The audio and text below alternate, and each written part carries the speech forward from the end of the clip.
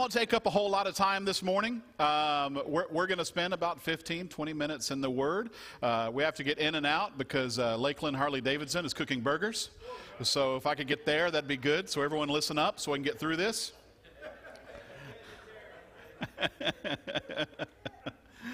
I'm kidding. I see we haven't turned our clock back forward yet. So actually I have an hour and 20 minutes.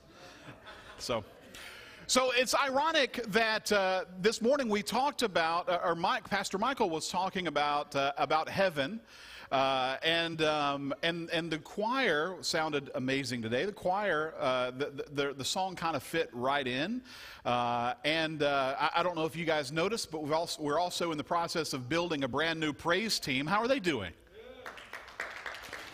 All right, but so when I talk to Pastor Michael throughout the week, and when I talk with Carolyn, we don't normally ask each other, "Hey, what are you doing? What are you going to share?" We kind of let things go as they are, and it's really incredible to me how the things that Michael was talking about and the song that the choir sang kind of goes in line with what I want to share today. So we talked about descriptions, what would heaven look like.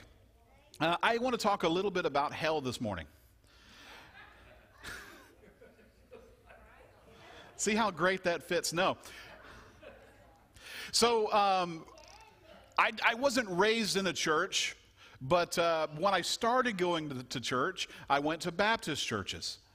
And just a side note for those of you that don't know me yet, all sorts of crazy things can get people to come to church. I never ever thought I would be a pastor. Pastor Bob never thought I'd be a good pastor, and he's still right. But I started going to church because the Baptist churches did fried chicken on one Sunday a month. And there were 4 Baptist churches in my town. So I had fried chicken every weekend. It was free meals.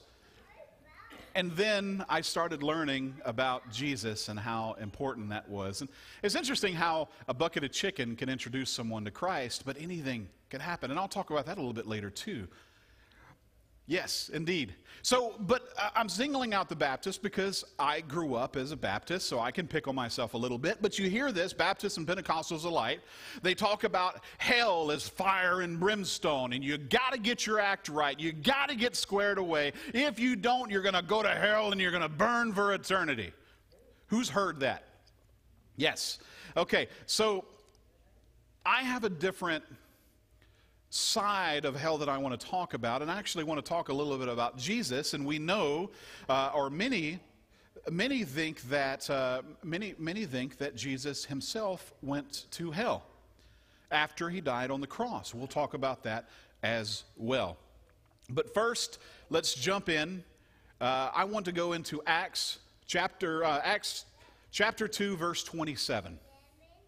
Acts chapter 2, verse 27. This, by the way, as you're finding your place, is the first sermon ever given by a Christian. The first sermon ever given by a Christian. Now, Peter, in verse 27, is quoting King David, which happens to be also a prophet. We'll talk about that later. Acts 27, because you will not abandon me to the realm of the dead, you will not let your Holy One see decay. Let me read that once more. David is calling out, Peter is quoting this, because you will not abandon me to the realm of the dead, you will not let your Holy One see decay. Dear Heavenly Father, thank you for the word today.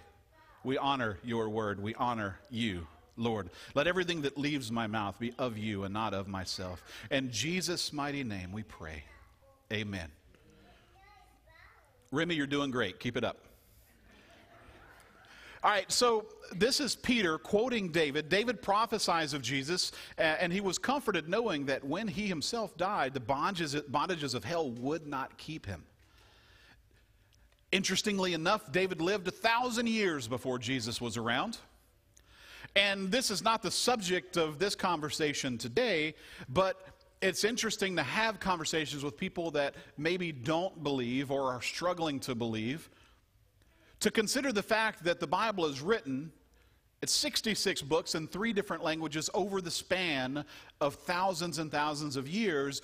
And by the way, no internet and no Facebook, but 1,000 years later, 1,000 and some change, Peter is quoting King David, a prophecy about Jesus before David had any idea Jesus would be in existence. So let's not go down that line. Let's not try to prove the Bible, because most of us are here because we believe and we live a life of faith. So we're not going to dig into that. But it's an interesting concept to think.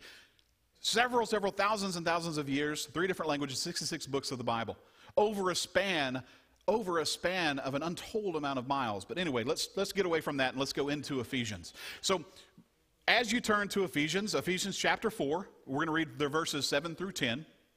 As we're turning to that, consider that David is calling out and saying, you will not leave me, you will not forsake me, I will not be dead, but I will live. Ephesians 4, 7 through 10. All right, this is Paul talking to the church of Ephesus. But to each one of us grace has been given as Christ appointed it. This is why it says, when he ascended on high, he took many captives and gave gifts to his people.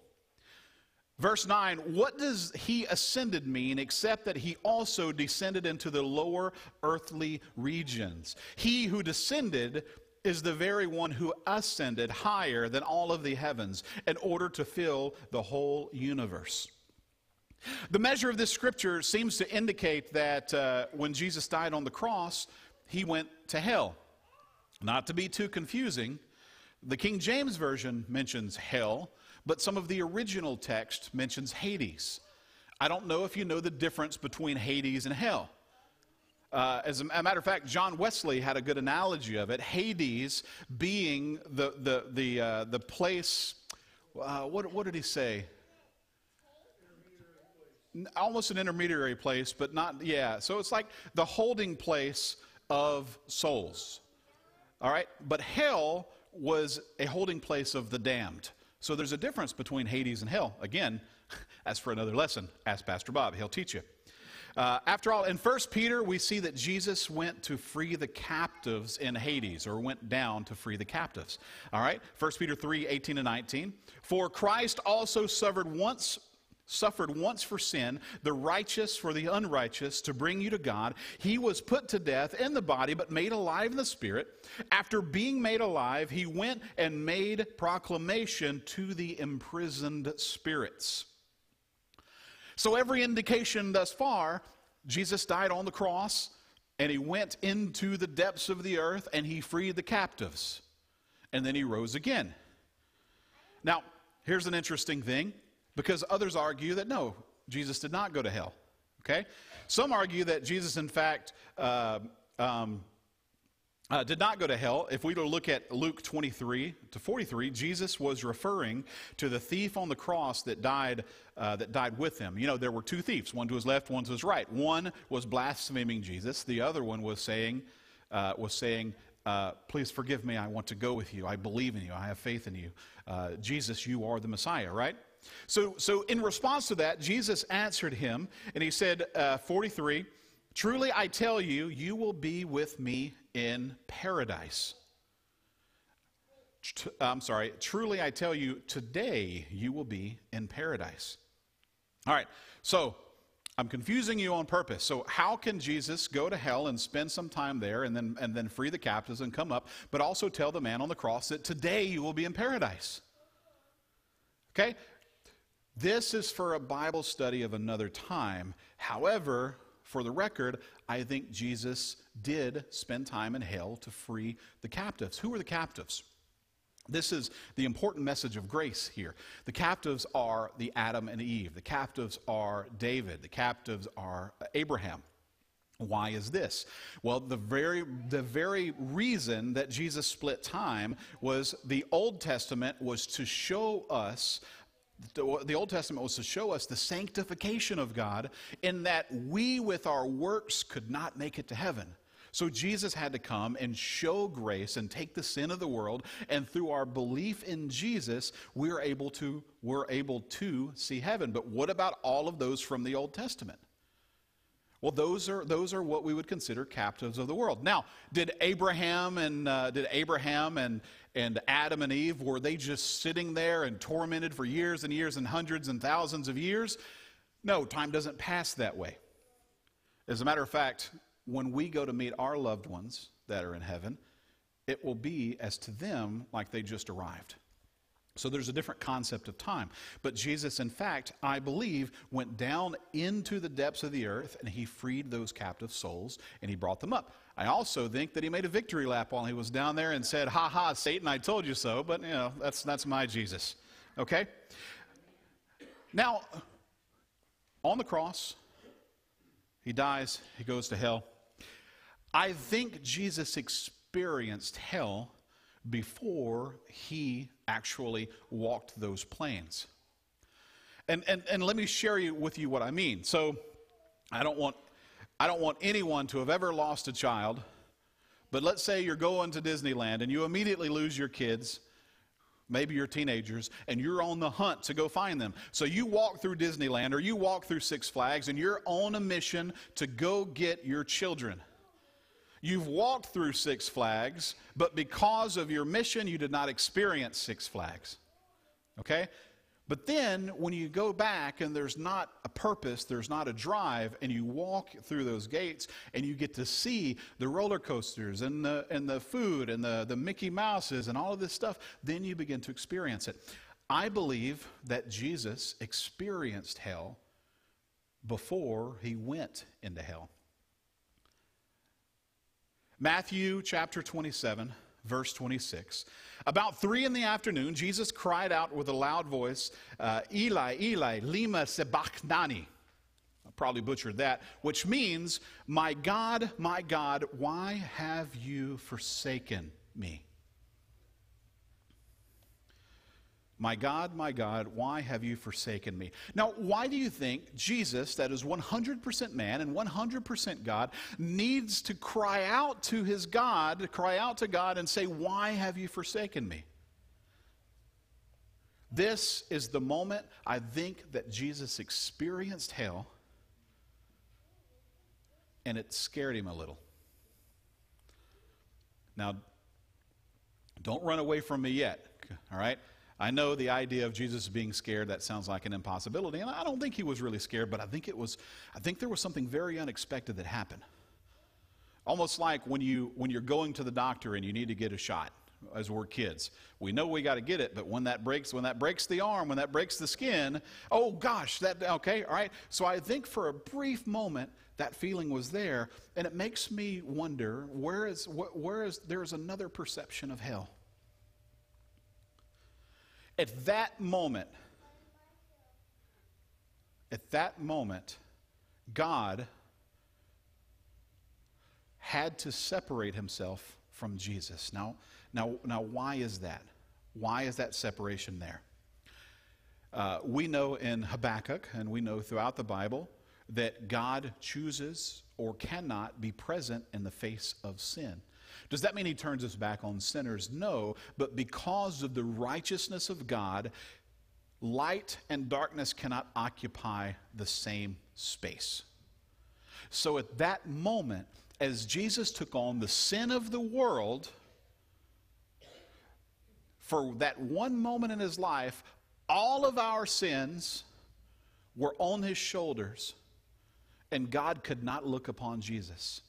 And at that moment in time, before he passed, he was just a man bearing the weight of the sin of the world, which would cause him, his entire life, he walked in lockstep with God because he was God. But in that moment of time, the weight and the treachery of the sin of the world prevented God from looking upon him, because light and darkness cannot exist together. When I was a very, very young child, I would sneak into my parents' room and I would go sleep on the floor. And it was very uncomfortable, and it was very dark, and we had dogs that smelled sometimes. But I was comfortable just knowing that my parents were there.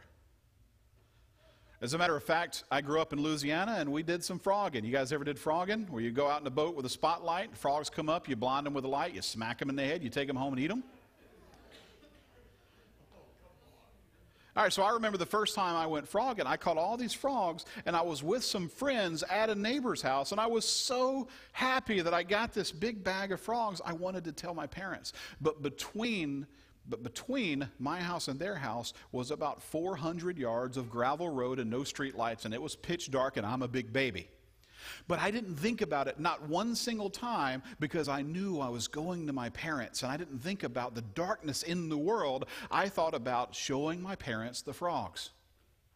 To the same instance where I spent so much time sleeping at the foot or the floor beside their bed because my parents' presence gave me peace and gave me comfort. The weight of everything in the world didn't matter as long as I was on the floor beside my parents. Imagine Jesus walking in such confidence that he is of God and he is God, but then all of a sudden, his father went away and disappeared. He knew it had to come. He knew it was coming, but the absence of his father at that brief moment of time caused him to call out. I think we have an illustration. I don't know if I'm jumping the gun here, but we have a picture, Julian. As a matter of fact, just before that, Habakkuk chapter 1 and verse 13, it says, "Your eyes are too pure to look on evil. You cannot tolerate wrongdoing," referring to God's holiness and his inability or his unwillingness because of his righteousness to be in the presence of sin. There's a good illustration of that, and I know you guys have seen that. Jules, there's a picture I want you to bring up, please, and that's a picture of a match. And you notice there that the matchstick is casting a shadow, but the light that the match is emitting, there is no shadow behind it. It's a good worldly analogy of light and darkness cannot exist in the same space. Light washes away the darkness. So we see a light behind the match casting the shadow of the match, but we don't see a shadow from the light. It's just a neat little analogy. At that moment, Jesus was alone, and it startled him.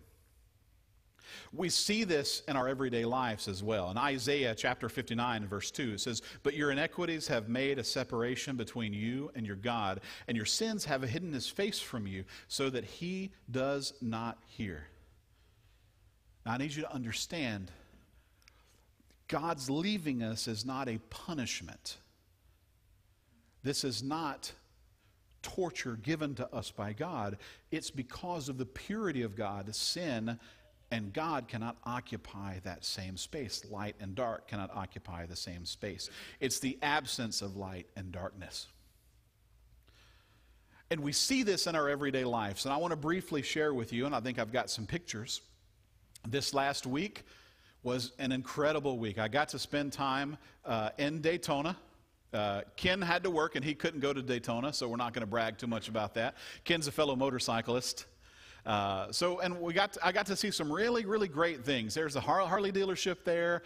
The next slide, we got to see a lot of different motorcycles. Well, that's sideways, with a big wheel on the front. Go ahead, keep going. So I got to experience, this was fun. I was in the center field in these big suites in the middle of Daytona, and the cars were racing around me. And we also had the opportunity to go and be on the track as well, but that was really neat. There's a handsome fella right there. That motorcycle's tilted over sideways and held up with sticks, so it looks like I'm racing, but I wasn't.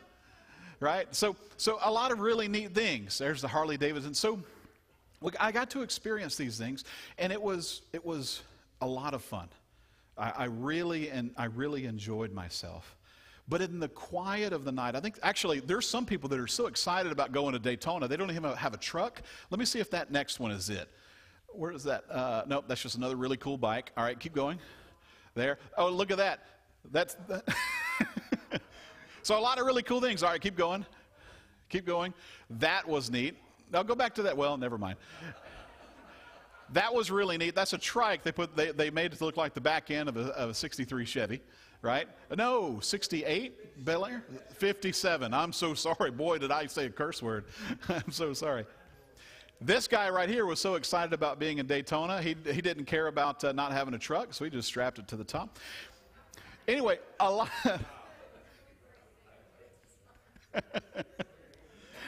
In truth, I think I found that on the internet. I didn't see that guy in Daytona, but that seems like the kind of person that would come. So I had a really, really good time. I had a really good time, but in the night when everything kind of settled down, and I'm laying in bed, and I have a friend with me that came along, and I'm laying in bed. I'm thinking about the day. I'm reflecting about the day, and I can't sleep. I don't know if you've ever experienced this. I don't know if any of you have any friends when they snore. It sounds like an 18-wheeler downshifting. All right, so I had a little bit of trouble sleeping, but I was reflecting on the day and thinking about how much fun I had and how happy I was. But there seemed to be something missing. There seemed to be something not quite there. And I couldn't put my finger on it, but it kept me up a little bit.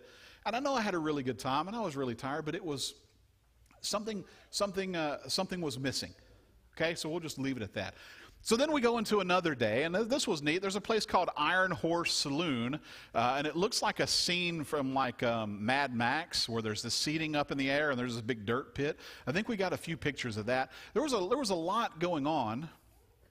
There was a lot going on. Cue that next slide.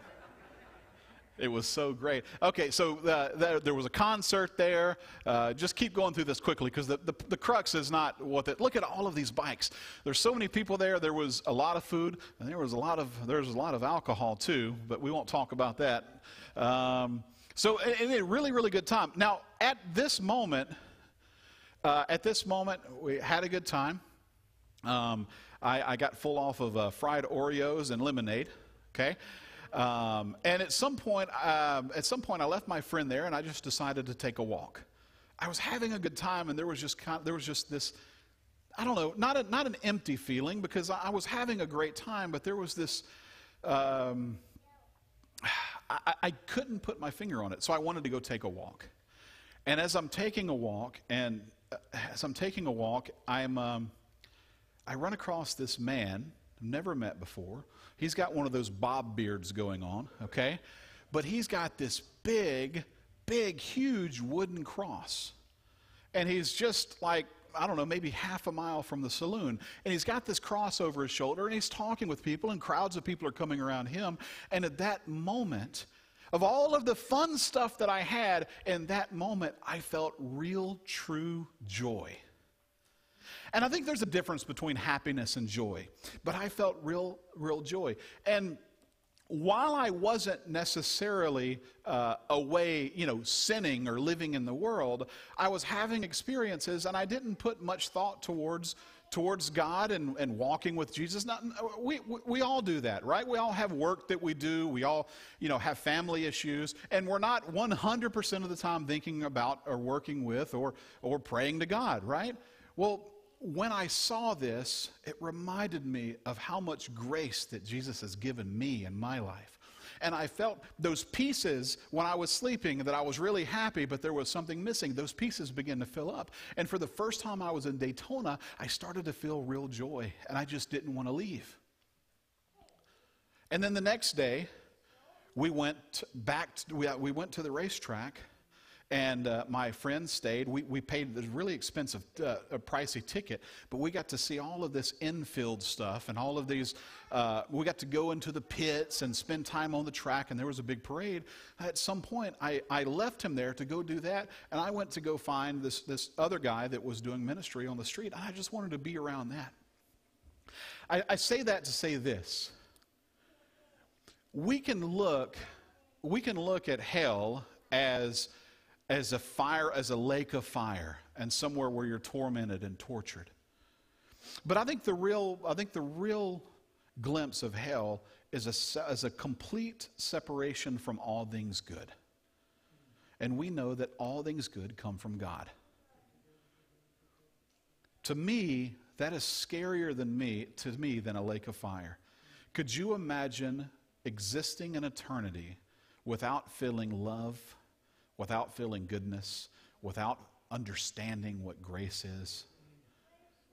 I think I would rather burn for 1,000,000 years than have a separation of me from God. And that's exactly what that is. I had a very good time at Daytona, but what was missing in my life at that moment was that little bit of Jesus that I needed. I worked for several years I lost my mom to addiction, and I worked for several years at a place that ministers to people dealing with drug and alcohol addictions. And you would find people that would break free from it, and they would be good for a while, but they always seem to go back to that drug of choice. They always seem to go back to that thing. And before long, I realized that addiction occupied a space in their heart for so long that when they pulled that addiction and they were able to break free from that addiction for that period of time, they may have been free for that, but it left a hole in their heart. It left a space of unfilled joy. And we found the recipe for by the way, 70% success rate in this ministry. We found the recipe for that was to take that hole in their heart and fill that with the love of Jesus. And when the love of Jesus fills your heart to that degree and to that level, there is no more room for that addiction. And you can take that addiction and you can replace it to everyday life. You can replace it to anything that you're battling in your life, anything that you may be addicted to. Hey, I'm a sodas kind of person, right? Whenever I'm in a bad mood or had a long day, it's easy for me to go grab a soda and drink a soda in front of the TV and gain 47 pounds, right? But when we take those parts of our life that we're struggling with and we pray and we begin to bring an exit to that part of our life, then we have to fill that back up with prayer. And we have to fill that up with the love of God. If our praise team could come up, we're going to close. And it's important as we talked about what hell is and what hell really is, that separation from God, I find myself at a place to where I don't have to be the person that makes a choice whether I'm going to go and ride motorcycles or if I'm going to go to church or if I'm going to go do this.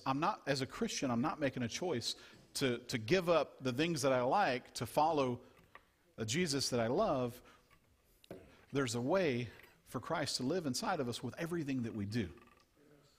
And the things that we struggle with, the things that we can't handle on our own, Jesus can pull that and make us free from the things that we're suffering from.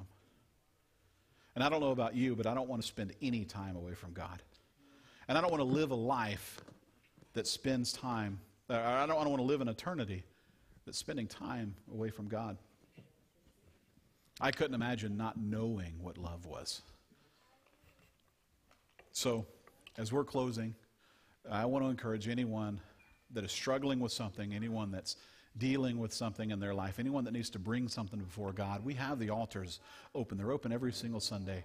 We don't always make a huge deal out of it, but it's important that we take this time and we consider that there are things in our lives that we need to work on.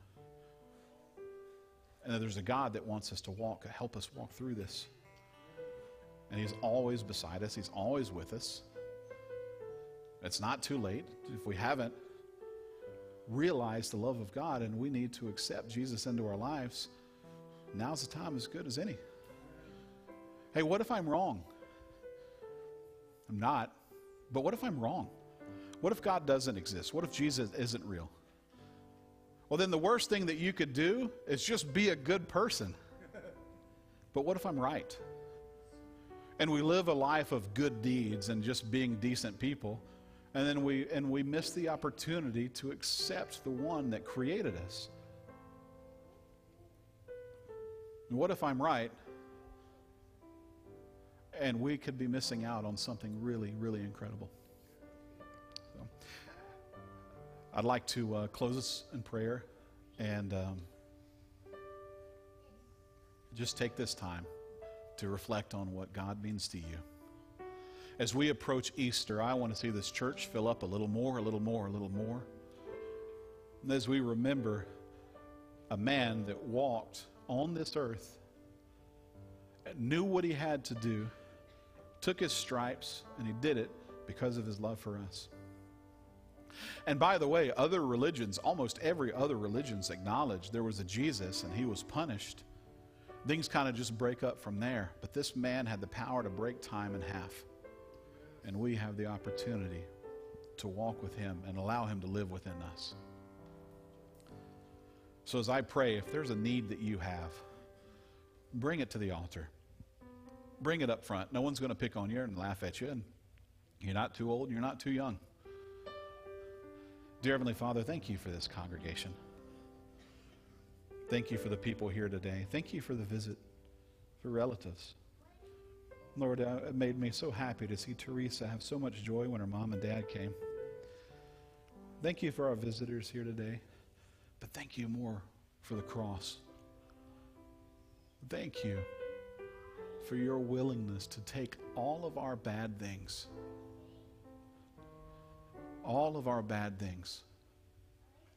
and put them to death so we can have life. In Jesus' name we pray. Amen. Go ahead, Joel. Amen. Church.